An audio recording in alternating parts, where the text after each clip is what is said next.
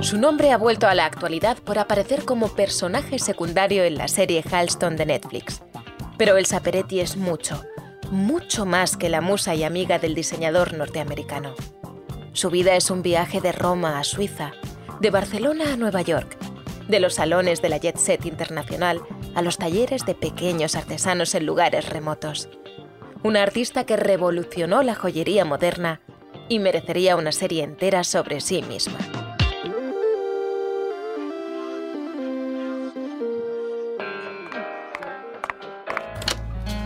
Bienvenidos a Una habitación propia.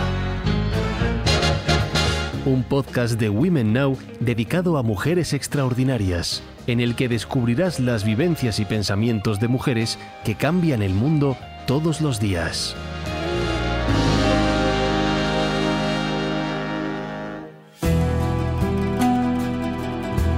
Fui la menor de 2 hermanas que fuimos educadas para casarnos y ser buenas esposas de algún hombre rico. Como mi madre. Así resumía Elsa su infancia, típica de una niña de clase alta italiana, hija de un empresario petrolero. Criada entre algodones y colegios de élite, en 1961, cuando cumplió 21 años, decidió dar un giro decisivo, dejar atrás las presiones familiares y hacer las cosas a su manera.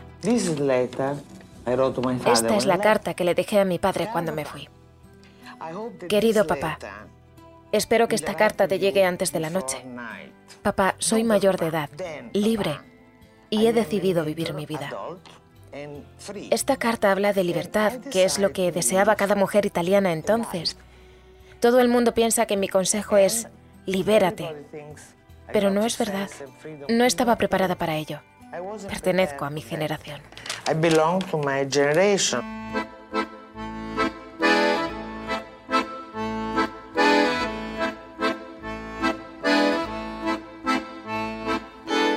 En Suiza, trabajó durante una temporada como monitora de esquí, de natación y como profesora de idiomas. Muchos años después, contaría: mi madre insistió en que volviera. Volví, me comprometí con un acaudalado editor y, 15 días antes de ir al altar, me largué. Mi padre me retiró la palabra. Elsa estudió diseño de interiores y trabajó en el taller de un arquitecto milanés antes de recalar en 1966 en Barcelona.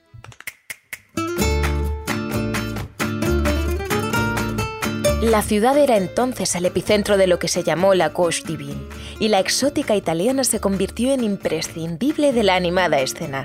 Se ganaba la vida como modelo, posando para fotógrafos como Oriol Maspons o Leopoldo Pomés. El mismo Dalí la pintó en Port-Lligat y mantuvo con el escultor Xavier Corberó lo que ella describió como un amor complicado. En 1968, la inquieta Peretti se trasladó a Nueva York. Llegué con un ojo morado. Me lo puso así mi amante, que no quería que me marchase.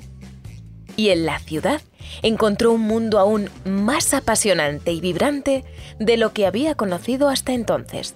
Junto a otras modelos como Pat Cleveland o Angelica Houston, se hizo íntima de un hombre imprescindible de la moda en Estados Unidos. My name is Halston.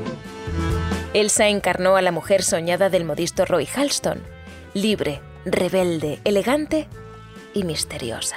Pero ella no fue solo una inspiración, sino parte activa de su creatividad.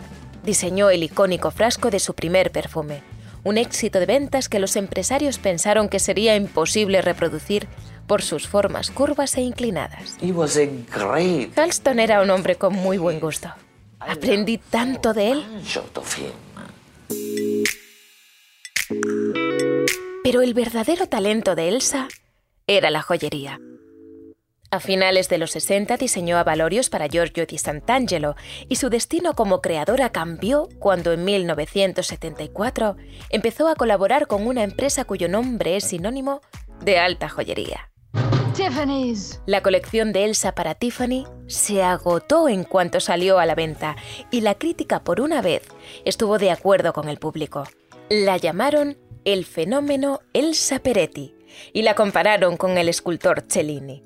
Cuando su padre, en Italia, leyó un artículo en prensa muy elogioso sobre la joven, se reconcilió con ella. había aceptado que su hija había alcanzado el éxito y la realización personal siguiendo su propio camino.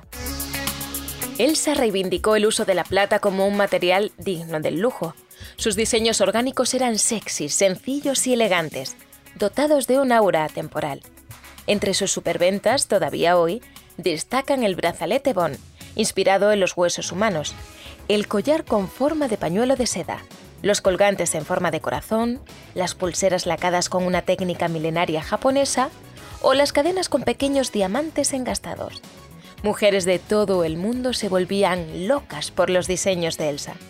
Y no solo las mujeres.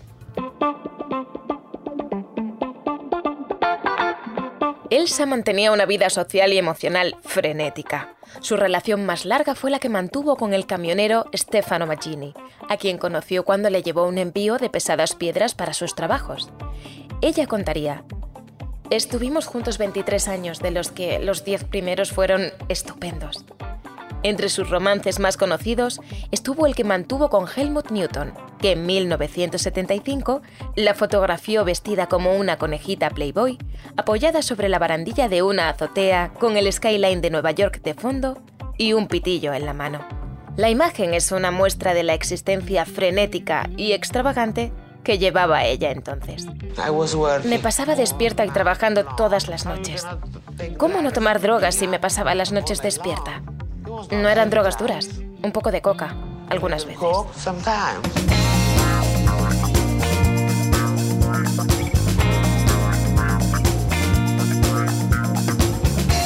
Junto a sus amigos Halston, Liza Minnelli y otros nombres como Bianca Jagger, Diane von Furstenberg o Andy Warhol, Elsa fue un rostro habitual de la discoteca Estudio 54. Un lugar tan mítico que décadas después se le seguirían dedicando documentales y películas. ¿Habéis oído hablar de Steve Rubel? El tío era un genio. Cogió un club de Nueva York y lo convirtió en el centro del universo. Invitó a diseñadores, fotógrafos y gente de las discográficas. Y modelos, actores y estrellas del rock vinieron detrás. Sin embargo, sus recuerdos de entonces son difusos, y no solo por la abundancia de alcohol y drogas. Con humor reconocería: quería estar guapa, así que no me ponía las gafas. Lo veía todo borroso. Pero llegó un momento en el que los excesos empezaron a pasarle factura.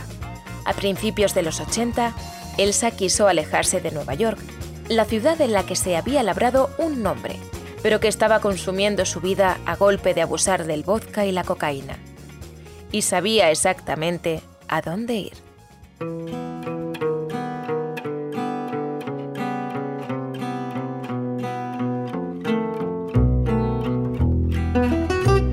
A finales de los 60, cuando aún vivía en Barcelona, la fotógrafa Colita le había enseñado a Elsa una imagen de un pueblo llamado Sant Martí Vell, en Girona.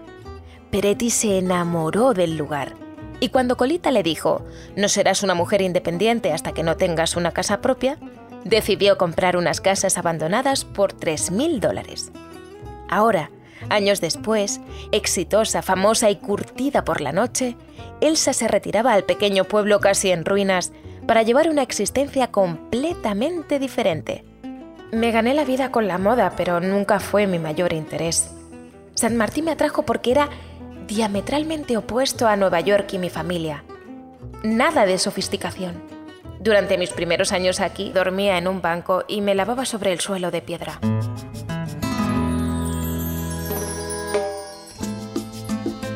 Fue ella la que le dio una nueva vida al lugar, encargándose de restaurar las casas que iba comprando hasta tener casi la mitad del pueblo, que ahora tiene unos 200 habitantes. Fue una labor larga y concienzuda que ocupó varias décadas de su vida. Soy muy lenta. Todos vais muy rápido. Yo no. Es un secreto mío. Lo hago todo muy lentamente.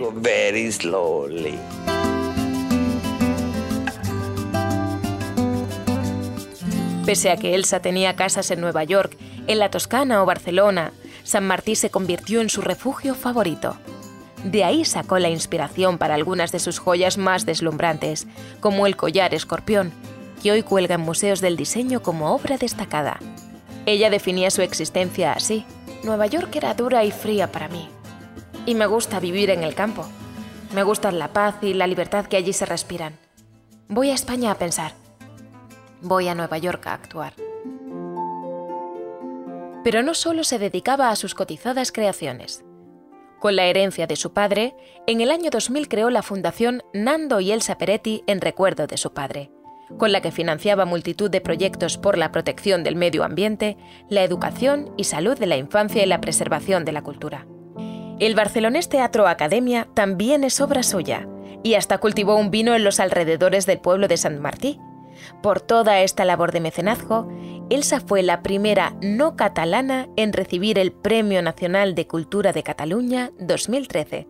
Su comentario fue: la gente que decía «mira la loca» por lo de las restauraciones de casas, ahora me mirarán de otro modo. En 2013, Tiffany renovó su contrato por 20 años a cambio de $47 millones. Los diseños de la italiana suponían el 10% de sus ventas, así que todos salían ganando. Pero esos 20 años no llegaron a cumplirse. Envejecida y enferma, Elsa pasó sus últimos meses en Sant Martí, pero no en su casa, porque ya no podía subir las escaleras que tanto le gustaban. Se instaló en una vivienda que había pertenecido al bailarín Antonio Gades y a su esposa, que había sido uno de los artistas e intelectuales a los que había llevado al lugar con su atrayente personalidad. Cuando falleció, en marzo de 2021, a los 80 años, la casa Tiffany publicó una nota en la que reconocían: Elsa no era solo una diseñadora, sino una forma de vida.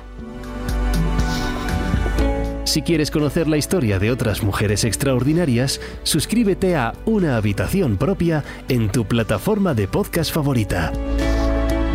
Te esperamos en nuestro próximo episodio y en womennow.es.